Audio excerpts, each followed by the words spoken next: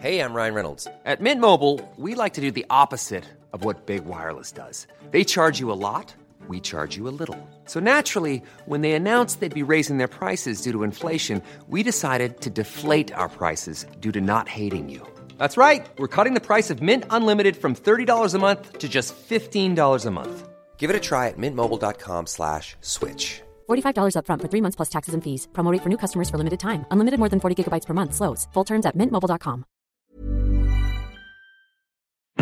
Hi there, I'm Lawrence Dallaglio, host of the Evening Standard Rugby Podcast, brought to you in partnership with QBE Business Insurance. The show is available to listen to now and across the Six Nations as Europe's elite go head-to-head in rugby's oldest international competition. Each week, we'll be looking at the QBE Predictor, which forecasts the results of each round of matches. QBE is one of the world's leading insurers, and they will help your business build resilience through risk management and insurance solutions. Subscribe now and download wherever you get your podcasts. As always, thanks for listening.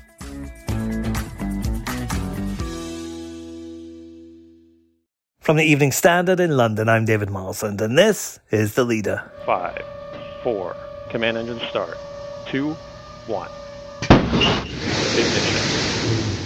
Jeff Bezos' New Shepard rocket has successfully blasted off into space, carrying the Amazon founder and 3 passengers. Woo! Oh, wow. We got 20. We got 20. You have to look out the window. Holy kid God.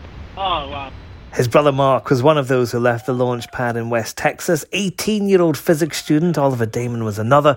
And the last was 82-year-old Wally Funk. She is now the oldest person to have ever left Earth's atmosphere. Oh, Dad, look at this. It's dark up here. Oh, wow. 2,000 miles an hour. Everybody in? It's a lifelong dream for the Las Vegas-born pioneer whose gender barred her from becoming a NASA astronaut. So determined was she to prove that women can join space missions that she and 12 others formed the Mercury 13, a group of women who underwent the same psychological tests as NASA's male astronauts, but never got to fly. Wally's friend Sue Nelson has written her story for the book Wally Funk and Her Race for Space. She spoke to the Evening Standard's Mark Blunden.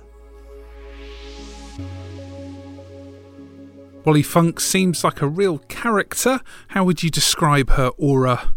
If you've ever had one of those sweets as a kid where you pop them in your mouth and they explode and fizzle your tongue and make you go, oh, that's basically Wally in a nutshell.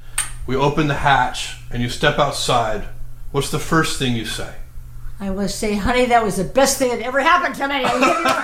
She sort of bursts into the room, flings her hands up, shouts, "Hi, I'm Wally," at a really loud volume. So she's impossible to ignore. She is larger than life. I mean, that phrase, although it's a cliched one, it is so apt for her. She's a whirlwind. What still drives her and her space dream when she's achieved so much and could just be enjoying retirement with her feet up? Well, she's never given up since 1961 when she was 22, passed those tests and couldn't get into space because NASA didn't admit women to be astronauts at the time. This is not an ambition she ever gave up. She has spent her life trying to get into space. To right a wrong, effectively. She has prepared for this her entire life. She's kept fit. She's done as many tests throughout those intervening 40 years as she could. And of course, she tried over the years by buying space tickets from spaceflight companies, some of which went bust. So she's had her ticket for well over 10 years.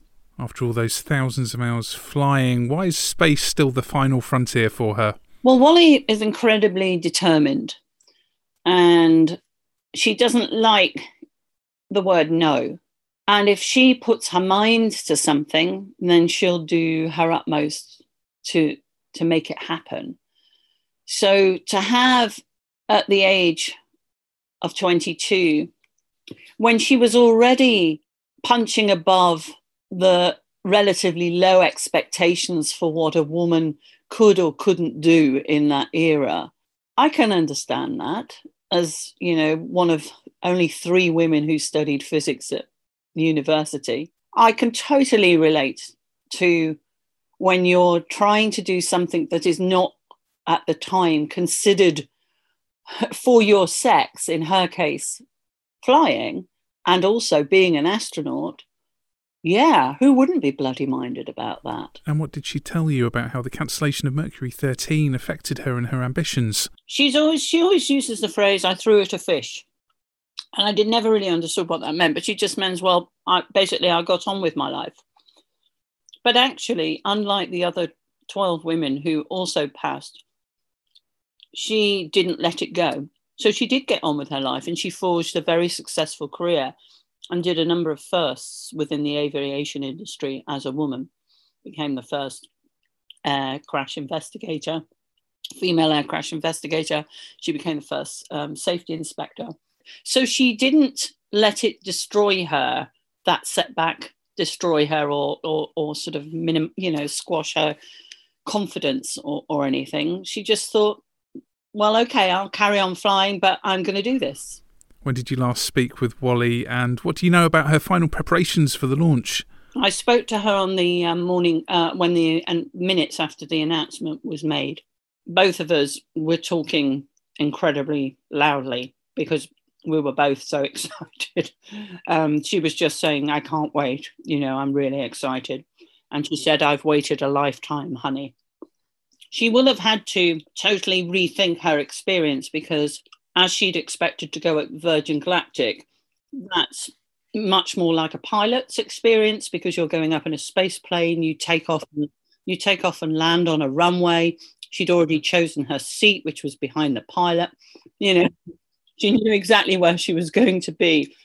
So she wouldn't have had to have totally rethought her expectations. And I mean, that will be very exciting to her because she hadn't expected to be going up on a rocket or in a capsule or parachuting down. And she loves new experiences.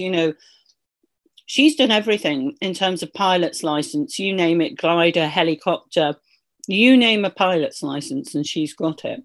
Wally's a real history maker today. It's amazing she's had her eyes on the prize for 60 years. Yeah, I know.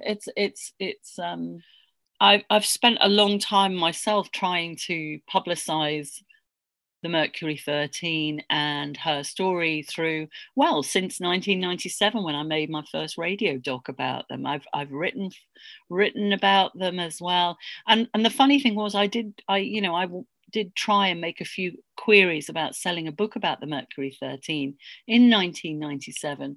And I got told by one publisher that no one was interested in women's history.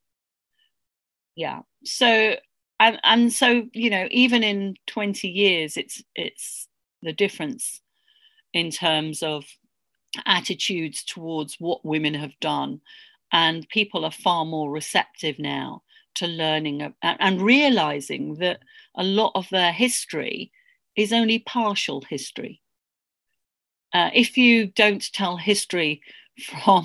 tell history from one point of view, then you're not getting the full story. And that's what this is about, really. It's about people realizing that America's first steps towards the moon with Project Mercury was not an all-male affair. There were women there also willing to do it. And if those women had been allowed to take the natural progression, one of those women would have been the first woman on the moon. And today is the anniversary of the moon landings. It's the 52nd anniversary of the moon landings. So, we could have been celebrating, in theory, Wally Funk having walked on the moon. You gotta get up there, sweetheart. Oh my God, it was so great. There's more on the story at standard.co.uk and always follow our live blog to keep up to date with breaking news. That's the Leader podcast for today. We're back tomorrow at 4 p.m.